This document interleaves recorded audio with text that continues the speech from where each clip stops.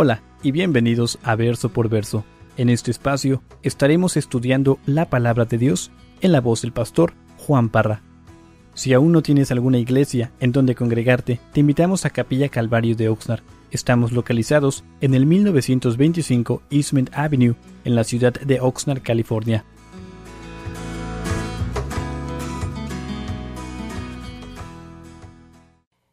Mateo capítulo 11, quédense ahí. Rápidamente quiero dar repaso de lo que vimos el domingo pasado. Y hermanos, el domingo pasado vimos sobre Juan el Bautista y iniciamos el domingo pasado con Jesucristo. Creo que es el personaje principal y vimos cómo Jesús seguía enseñando la palabra de Dios, enseñaba predicando la palabra de Dios. Él seguía sanando al enfermo, al paralítico, seguía levantando a muertos.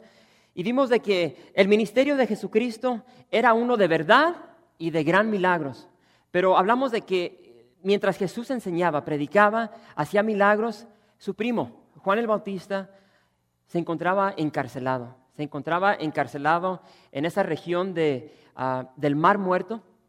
Como me hubiese gustado poder ir ahí, pero no podemos porque se encuentra en el lado de Jordania. Pero ese lugar sigue aún ahí el día de hoy, ahí en el castillo de Machaerus. Y vimos de que Jesús siguió en su ministerio mientras Juan el Bautista seguía encarcelado allí. Y vimos que en esa soledad, en esa prisión en la cual se encontraba Juan el Bautista, él fue inundado de duda. Yo no sé cuántos de ustedes han dudado concerniente a cualquier cosa. Tal vez tu pareja, tu cónyuge, tal vez tu caminar cristiano. Tal vez has dudado concerniente a tu fe. Creo que la duda inunda nuestros corazones y fue lo que sucedió con este gran hombre de Dios, Juan el Bautista. Y vimos de que Juan, por tanto, envía a 2 de sus discípulos, los envía a Jesús con esta pregunta. Y estos 2 discípulos llegan a Jesús y le preguntan, ¿eres tú aquel que había de venir o esperamos a otro? ¿Eres tú aquel que había de venir o esperamos a otro? Y hermanos, indudablemente el corazón de Juan el Bautista, como les dije, estaba consumido por duda. Y tal vez él se estaba preguntando, ¿por qué no me has sacado de esta maldita prisión? ¿Por qué sigo aquí encadenado mientras tú sigues ministrando? Si yo soy ese hombre escogido por ti, por Dios, para ir y preparar el camino, ¿por qué sigo aquí? Si tienes poder para levantar a los muertos, para sanar al paralítico, ¿por qué no usas ese poder para sacarme de aquí? ¿Por qué sigo en esta soledad? ¿Por qué sigo en esta depresión? ¿Por qué sigo en esta cárcel? ¿Por qué? Y creo que es una pregunta que muchas veces nos hacemos todos en nuestra vida. ¿Pero por qué? ¿Por qué estoy padeciendo por esto? ¿Por qué me ha dejado mi padre? ¿Por qué me ha dejado mi madre? ¿Por qué me ha abandonado mi pareja, mi esposo, mi esposa? Y eso es lo que corría en el corazón de Juan el Bautista. Y hermanos, quiero recordarles de que Juan olvidó esa verdad que vieron sus ojos. Recuerden cuando iniciamos este libro, ahí en el capítulo 3, los ojos de Juan el Bautista vieron la gloria de Dios. Recuerden que Juan fue quien bautizó a Jesús. Él vio descender al Espíritu Santo en forma de paloma. Y no solamente eso, lo que escuchó ese hombre. Juan escuchó la voz audible de su Padre Celestial. Cuando Dios el Padre dijo, este es mi Hijo amado en quien tengo complacencia. ¿Sí? Y lo que pasó con Juan es de que Juan empezó a poner su mirada en la circunstancia de su vida. ¿Y cuántas veces hacemos eso? Nos metemos en problemas, en una situación difícil y nos enfocamos en ese problema, por más grande que sea, pero en comparación a Dios es pequeño porque nuestro Dios es grande. ¿Sí? Servimos un Dios grande. El testimonio que acabamos de escuchar, esas son las maravillas que Dios hace. Puede tomar de la ceniza para que brote vida y belleza. Hermanos, este es el Dios que servimos. Y vemos de que, hermanos, Jesús envía su poder, pero lo envía a través de la palabra. Jesús no dijo, que salga Juan el Bautista y milagrosamente se abrieron las puertas de la cárcel, así como se abrieron con el apóstol Pedro y salió. No, Jesús les envió la palabra con esos 2 discípulos. Y esto fue lo que dijo Jesús. Jesús citó a Isaías y él dijo, los ciegos ven, los ojos andan, los leprosos son limpiados, los sordos oyen, los muertos son resucitados y a los pobres es anunciado el evangelio. Esas son las palabras que estos 2 discípulos llevaron y se las compartieron a Juan el Bautista. Y hermanos, sabemos de que esta palabra enviada por Jesús, citada de Isaías, trajo a Juan el Bautista ánimo, consuelo, trajo paz, trajo vida en esa soledad en la cual él se encontraba. Y hermanos, sabemos de que Juan no salió de esa prisión. Él permaneció ahí. Jesús permitió de que Juan padeciese dentro de esa prisión. Pero en medio de su tormenta, en medio de su aflicción, en medio de esa situación que se encontraba, fue fortalecido por el Señor, por esta palabra que es enviada a través de estos dos discípulos. Y Jesús termina esa sección declarando: bienaventurado el que no haya tropiezo en mí. Bienaventurado el que no haya tropiezo en mí. Hermanos, Jesús estaba declarando: bienaventurado es aquel que no me abandona. Bienaventurado es aquel que no se aparta de mí. Bienaventurado es aquel que permanece firme en medio de las tormentas, en medio de la aflicción, en medio del dolor, en medio de la duda, en medio de la soledad. Felices los que permanecen a pesar de la tormenta que llegue a su vida. Eso es lo que Jesús declara al final de esa sección que vimos el domingo pasado. Y así es que Jesús envía a esos dos discípulos, se van. Y ellos llevan esas palabras de poder, esas palabras de ánimo que van a confortar el corazón de Juan el Bautista. Pero mientras ellos van, esas multitudes que se quedaron ahí, ahora Jesús empieza a platicar con ellos. Y es lo que vamos a ver en esta tarde. Así es que Mateo capítulo 11, verso 7. ¿Están ahí? Y dice así la palabra del Señor. Dice: mientras ellos se iban, o sea, los dos discípulos de Juan, comenzó Jesús a decir de Juan a la gente: ¿qué saliste a ver al desierto? ¿Una caña sacudida por el viento? ¿O qué saliste a ver? ¿A un hombre cubierto de vestiduras delicadas? He aquí, los que llevan vestiduras delicadas en las casas de los reyes están. Pero, ¿qué saliste a ver? ¿A un profeta? Sí, os digo, y más que profeta, porque este es de quien está escrito: he aquí, yo envío mi mensajero delante de tu faz, el cual preparará tu camino delante de ti. De cierto os digo, entre los que nacen de mujer no se ha levantado otro mayor que Juan el Bautista. Pero el más pequeño en el reino de los cielos, mayor es que él. Y nos detenemos ahí. Hermanos, quiero que notemos que Jesús no reprochó a su primo. Jesús no reprochó a Juan el Bautista por esa duda que había en él. Sino vemos aquí que Jesús lo exalta. Y no solamente lo exalta, sino que lo defiende. Y Jesús hace 3 preguntas a esas multitudes que estaban allí en ese momento. Y dice: ¿qué saliste a ver cuando salieron al desierto? Porque recuerden, Juan ministraba ahí en el desierto, cerca del mar Muerto. ¿Qué saliste a ver al desierto? Y las 3 preguntas que hace es: ¿saliste a ver una caña sacudida por el viento? ¿Saliste a ver a un hombre cubierto de vestiduras delicadas? ¿Saliste a ver a un profeta? Hermanos, quiero decirle de que Juan no era una caña que fácilmente era movida por el viento. No era una caña que fácilmente era movida por los vientos contrarios de este mundo, por la influencia religiosa que existía en ese tiempo, de los fariseos, de los saduceos, de los escribas. Hermanos, Juan el Bautista era una caña firme. En sí, él era el viento que movía a esas cañas que se encuentran en el desierto. Juan era un hombre especial. Y hermanos, quiero, en especial los varones, quiero que pongamos atención a lo que Jesús va a decir de este gran hombre. Juan no era un hombre influenciado por este mundo y por los placeres que este mundo ofrece. Y yo sé que es tan fácil para nosotros como hombres ser influenciados por las corrientes de este mundo. Juan era un hombre de dominio propio. Juan era un hombre seguro. Era un hombre de autoridad. Y quiero que nos comparemos con este hombre. Quiero que nos preguntemos sinceramente si nosotros somos hombres que nos estamos esforzando para ser como Juan el Bautista. Hermanos, Juan el Bautista llamaba el pecado, pecado. Cuando Juan miraba una serpiente, le decía: eres una serpiente. Él no se detenía. A lo blanco lo llamaba blanco, a lo negro lo llamaba negro. A lo que estaba muerto, lo declaraba como muerto. Ese es el tipo de hombre que era Juan el Bautista. Y Juan no se vestía con ropas delicadas, ¿sí? Él no era como los líderes religiosos que habían tomado la batuta de Herodes el Grande y empezaron a vestir esa ropa elegante que vestían ellos. Ya vimos ahí en el capítulo 3 de que Juan el Bautista usaba ropa rígida, ¿sí? Dice que traía cueros que cruzaban su rostro, su pecho, ropa de camello. Y aparte de eso, ¿qué es lo que comía? Chochos, langostas. Era lo que alimentaba el cuerpo de Juan el Bautista, langosta y miel silvestre. Ahora, yo no sé cuántos de ustedes son alimentados con eso, pero eso era lo que comía este hombre. Hermanos, estas descripciones que nos da Jesús está describiendo a este gran hombre, lo está describiendo. Y estas descripciones que él da concerniente a Juan el Bautista describen a un gran hombre de Dios, al vocero de Dios, a ese Elías que iba a preparar el camino del Mesías.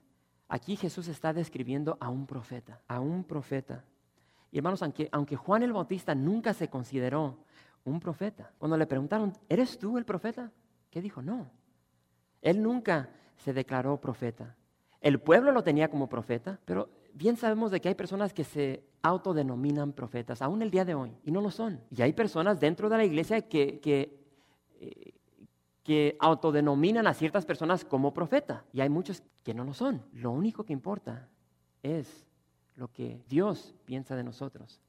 Y aquí estamos viendo de que Jesús dice de Juan el Bautista, es un profeta y más que profeta. Increíble. Esa fue la descripción de Jesús concerniente a Juan el Bautista. Y fíjense lo que dice el verso 12. Dice, desde los días de Juan el Bautista hasta ahora, el reino de los cielos sufre violencia y los violentos lo arrebatan, porque todos los profetas y la ley profetizaron hasta Juan. Y si queréis recibirlo, él es aquel Elías que había de venir. El que tiene oídos para oír, oiga. Hermanos, ¿qué te está diciendo Dios en esta noche? Yo no sé ustedes, pero cuando yo estoy de aquel lado recibiendo, el Señor nos habla de una forma maravillosa. Es tan bello escuchar la palabra de Dios, la voz de Dios, pero es más hermoso obedecerla. Y hermanos, aquí estamos viendo de que Juan el Bautista, hermanos, era el último de los profetas del Antiguo Testamento. Aunque lo vemos aquí en el Nuevo Testamento, en nuestras Biblias, estamos viendo aquí el final del Antiguo Testamento y él es el último de los profetas del Antiguo Testamento. Y vemos de que Juan está anunciando el reino de Dios. Y Jesús dice que el reino de Dios sufría violencia y que los violentos lo arrebataban. Yo no sé cuántos de ustedes han estudiado concerniente a esta escritura, hermanos, ahí el verso 12, y realmente hay tantas interpretaciones. Levanten comentarios y se van a dar cuenta de que hay muchas interpretaciones de lo que significa este pasaje. Y hermanos, yo quiero compartir con ustedes en sí dos que yo pienso, de lo que yo pienso que está hablando aquí nuestro Señor Jesucristo. Y hermanos, si tienes tiempo en el Evangelio, te das cuenta de que hay mucho dolor en los caminos del Señor. Hay aflicción, hay cosas que se nos oponen. Y aquí vemos de que el reino de Dios estaba siendo atacado. Hay unos que creen de que este pasaje está hablando de la violencia que se estaba llevando a cabo en contra de los siervos de Dios. Y lo podemos ver. Creo que Juan es un buen ejemplo de lo que está diciendo esta escritura, porque ahorita, ¿dónde se encuentra Juan? Juan se encuentra encarcelado. ¿Por cuestión de qué? De predicar la verdad. Y no solamente está encarcelado, pero sabemos de que está a punto de ser decapitado. Ahora, eso es violencia. Si retrocedemos, ¿qué sucedió cuando nació nuestro Señor Jesucristo? Herodes quiso matar a Jesús. Por tanto, envió a Belén y dice que fueron asesinados tantos bebés. ¿Qué va a suceder con Jesús? Jesús en un par de meses, aproximadamente en un año y pico, va a ser crucificado por tu pecado y por el mío. Los apóstoles, con excepción de Juan, todos van a ser asesinados. Esa es violencia. Entonces algunos creen de que está hablando concerniente a la violencia de que se trae en contra de los siervos de Dios que quieren expandir, quieren que crezca el reino de Dios. Hay otros que creen de que está hablando de esa violencia que nosotros como siervos de Dios tenemos que tener para expandir el reino de Dios. Y eso también lo vemos en la persona de Juan el Bautista. Vemos de que Juan era un hombre que quería expandir el reino de Dios. Él era un hombre agresivo, era un hombre con gran entusiasmo, predicaba con gran entusiasmo. Juan el Bautista era un hombre de fervencia, era un hombre de fe, un hombre de gran energía, era un hombre que buscaba la salvación espiritual para muchas personas. Era un hombre que experimentó el reino de Dios. Ahora yo pregunto, yo personalmente creo que es una combinación de los dos, o de las dos. Yo creo que la iglesia sufre violencia y lo vemos el día de hoy. Yo no sé cuántos leyeron esta semana o la semana pasada concerniente a una pareja que los están multando porque tienen un estudio de hogar en su casa. Y el estudio de hogar creció a más de 50 personas, entonces ya la ciudad los está multando, ¿sí? Pero yo no sé cuántos de ustedes leen la revista de los mártires. Son miles de cristianos que son asesinados por la fe en Jesucristo.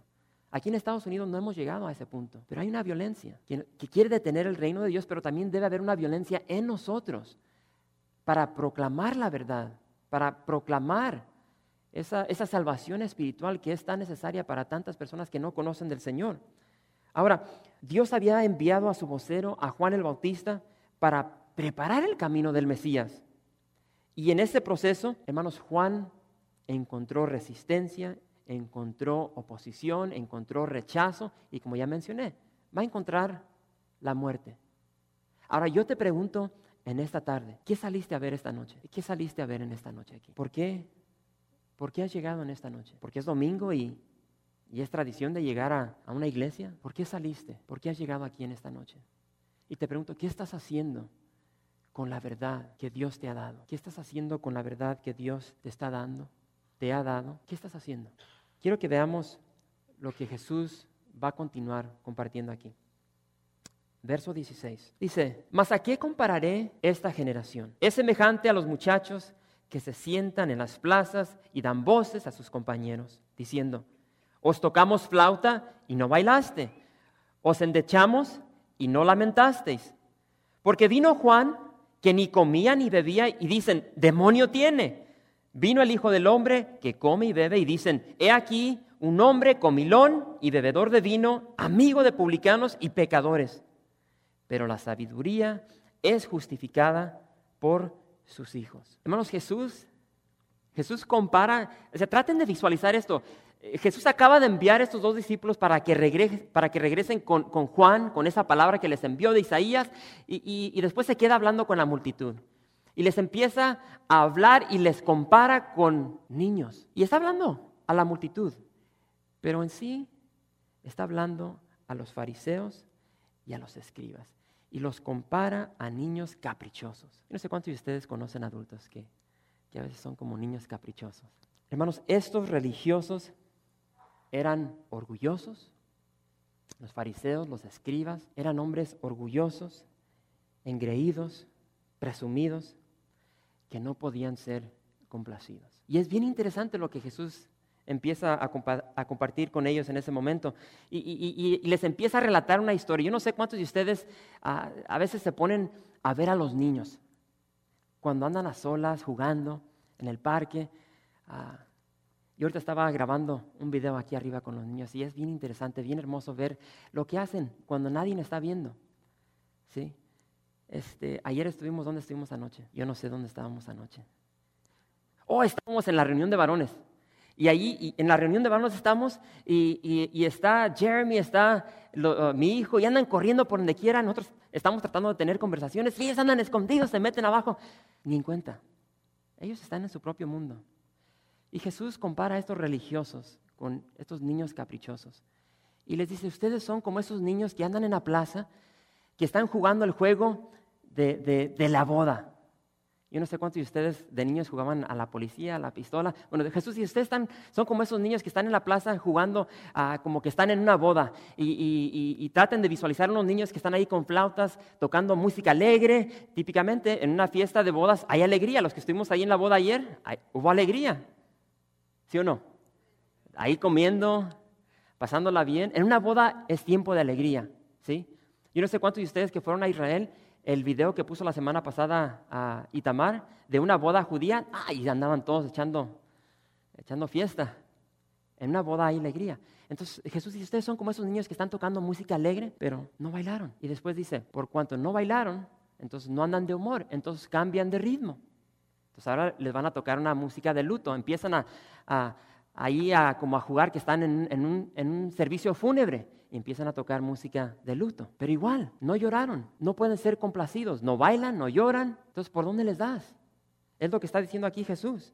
¿Sí? Les están tocando música de luto y no se dan golpes en el pecho. Es lo que dice ahí el original. Entonces, después ahí entra al personaje de Juan el Bautista y de Jesús. Después de dar ese ejemplo, vemos de que empieza a hacer una comparación de esos dos personajes, de Jesús y de Juan, y empieza con Juan. Hermanos, Juan vivió una vida muy distinta a la vida que vivimos nosotros, o muy distinta a la vida que vivían en aquel entonces. Juan se apartó. Todo el movimiento religioso se encontraba en Jerusalén. Si querías encontrarte con personas religiosas, ibas a Jerusalén. Los que fuimos a Jerusalén, ahí te das cuenta, ahí andan todos los soldados de negro, se les dicen así, todos los que andan vestidos de negros van al muro de los lamentos, empiezan a hacer sus oraciones, ahí ves de todo tipo de religioso, los fariseos modernos, ¿sí? Y existe aún ese espíritu de fariseos, existe. Recuerden ahí que estábamos ahí en Shabbat, el día de sábado, y ahí nosotros contentos tomando fotos. ¡Hey, no puedes tomar fotos aquí, es día sábado!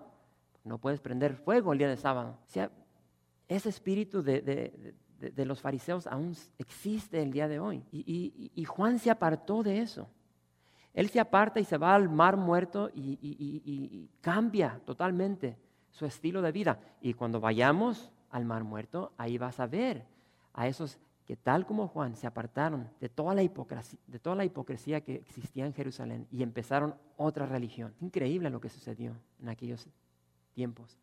Pero vemos de que Juan era distinto. Él vivió una vida ascética, una vida privada de todos los lujos que esta vida ofrece. Vivía ahí en el desierto árido del Mar Muerto. Ya hablamos concerniente a la ropa que vestía, vestido de pelo de camello, cinto de cuero, comía sus langostas, su miel silvestre y se apartó de la gente. Él se apartó. Vivía una vida solitaria. Pero ¿saben una cosa? Multitudes lo rechazaron. Multitudes lo rechazaron. Y ahora llega Jesús. Jesús es completamente lo opuesto a Juan el Bautista. Jesús sí comía. Jesús sí bebía. Incluso aquí vemos de que lo acusan a Jesús de ser ¿qué? Un glotón. Lo acusan de ser un borracho porque bebía mucho vino. Completamente lo opuesto de lo que era Juan el Bautista. ¿Sí? Juan el Bautista no comía lo que comía la gente común. Jesús sí. Juan el Bautista no bebía vino, Jesús sí. Juan el Bautista se apartó de todas las multitudes, Jesús andaba entre las multitudes, andaba entre los pecadores. Y es lo que dice ahí, de que Jesús era amigo de ¿qué? De publicanos y pecadores. Y tal como a Juan le dijeron que tenía un demonio, no de que estaba endemoniado. O sea, le están diciendo, tú estás loco. Yo no sé a cuántos de ustedes les han dicho lo mismo. Tú eres un fanático. ¿Cómo que vas a la iglesia 2 veces a la semana? Cuando los ven, yo no sé si los ven con sus Biblias, si los ven ahí en el trabajo, pero ¿por qué lees tu Biblia? ¿Sí la entiendes? Yo recuerdo cuando trabajaba secularmente que me ponía a leer y siempre me preguntaban, ¿y qué haces cuando terminas de leer la Biblia? Pues la sigo leyendo. ¿Pero por qué? O sea, no entienden lo que es este libro, ¿sí? Y a Juan le están diciendo, tú eres un loco, eres un fanático. Eres un extremista, ¿sí? Y muchos de aquí, yo sé que ustedes a veces están aquí hasta 3, 4 veces en la iglesia. Bueno, tal vez no aquí, pero van a estudios de hogar y gente los ven y están zafados, están locos. ¿Por qué hacen eso? Es lo que le estaban diciendo a Juan. Bueno, a Jesús también le dijeron, tío, que tú sacas a los demonios por el poder de Belcebú, el príncipe de los demonios. Entonces, hermanos, a Juan lo rechazan, a Jesús lo rechazan. ¿Qué onda? ¿Sí entienden lo que está aquí explicando Jesús? Estos fariseos, estas multitudes no pueden ser complacidos. Se quejan de algo, se quejan del otro. Son personas que nomás están quejándose. Y dentro de la iglesia aún sigue existiendo eso. Se quejan de todo. Yo te vuelvo a preguntar, ¿qué saliste a ver esta tarde? ¿Qué estás haciendo con la verdad? ¿Qué has recibido? ¿Qué estás haciendo con los recursos que Dios te ha dado? ¿Qué estás haciendo con cada segundo, con cada minuto, con cada hora, con cada día que Dios te presta? Porque quiero decirte que Dios va a demandar de tu vida. ¿Qué estás haciendo con la vida que Dios te ha prestado? Yo quiero animarlos en esta noche de que no seamos niños caprichosos como estos fariseos, como estos escribas, que no seamos difíciles de complacer, que no seamos niños que constantemente nomás nos estamos quejando.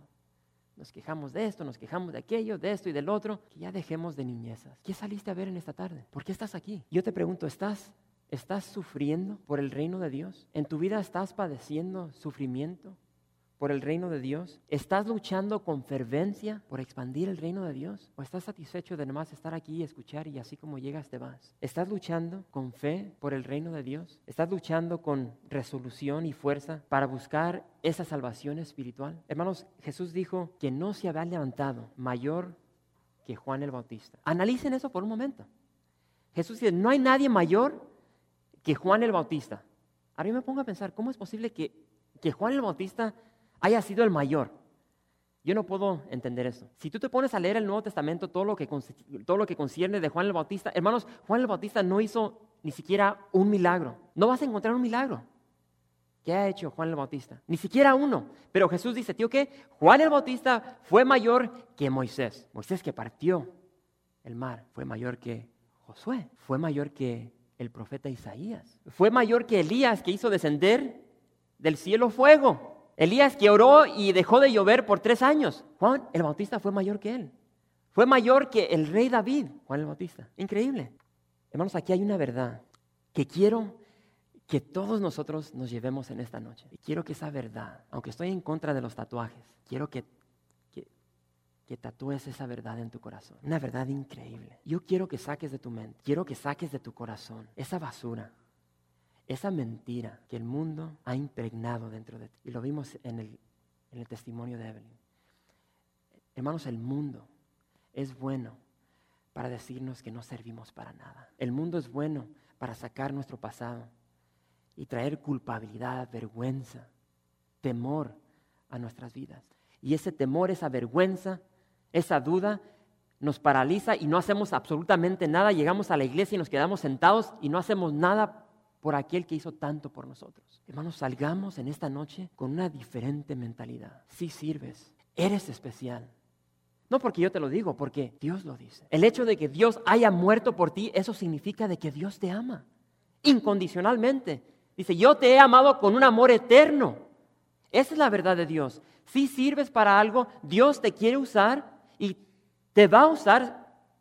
Simplemente tienes que humillarte. Tienes que humillarte tal como lo hizo Juan el Bautista. Tienes que menguar para que Dios crezca en ti. Y es lo que Dios quiere de nuestras vidas. Ya dejemos esas mentiras de que no servimos para nada y que por tanto no nos vamos a meter en la obra del Señor. Dios usó a Juan el Bautista. Y si han estado en los estudios que hemos tenido de jueces, Dios ha usado lo más miserable de la humanidad para glorificar su nombre. Él simplemente quiere un corazón dispuesto. Dios nos quiere usar. Y con esto termino. Hermano, hermana, vive tu vida en el Espíritu. Analiza eso por un momento. Vive tu vida en el Espíritu. Yo no estoy hablando de emoción. Estoy hablando de hablar tu vida en el Espíritu. Vivir tu vida a través de esto. Y hermanos, no me voy a cansar de repetirles esto. No seamos como aquellos discípulos que murmuraban de Jesús. No seamos como esos discípulos que encontraron tropiezo en las palabras de Jesús. Y Jesús les dijo, las palabras que yo les he hablado son espíritu y son vida. Las palabras que yo les he hablado son espíritu y son vida. Y esto es de lo que hablaba Jesús. La palabra de nuestro Señor, el Logos, es espíritu y es vida. Y cuando nos inundamos de la palabra, cuando la semilla, recuerden que Jesús comparó esta palabra con una semilla, cuando nos inundamos de la semilla de la palabra de Dios, va a brotar el fruto. Si tú plantas una semilla, la semana pasada o hace 2 semanas, mi esposa trajo unas macetitas para los niños, ahí pusieron su semillita y ya está brotando. Toda semilla a su tiempo va a morir, va a brotar. El fruto del Espíritu es amor, gozo, paz, paciencia, benignidad, bondad, fe, mansedumbre, templanza. Y contra tales cosas no hay ley. Es lo que necesitamos, hermanos. Vivir nuestra vida en el espíritu de la palabra. Gracias por visitar calvariooxnard.org. En este sitio web podrás encontrar información fresca cada semana, como los servicios previamente grabados, los cuales están disponibles para ti para que los puedas escuchar en cualquier momento. Estamos seguros que este material será de gran edificación espiritual para tu vida y para tu familia. La visión de Capilla Calvario de Oxnard es ser como Jesús, aprendiendo y viviendo la palabra de Dios.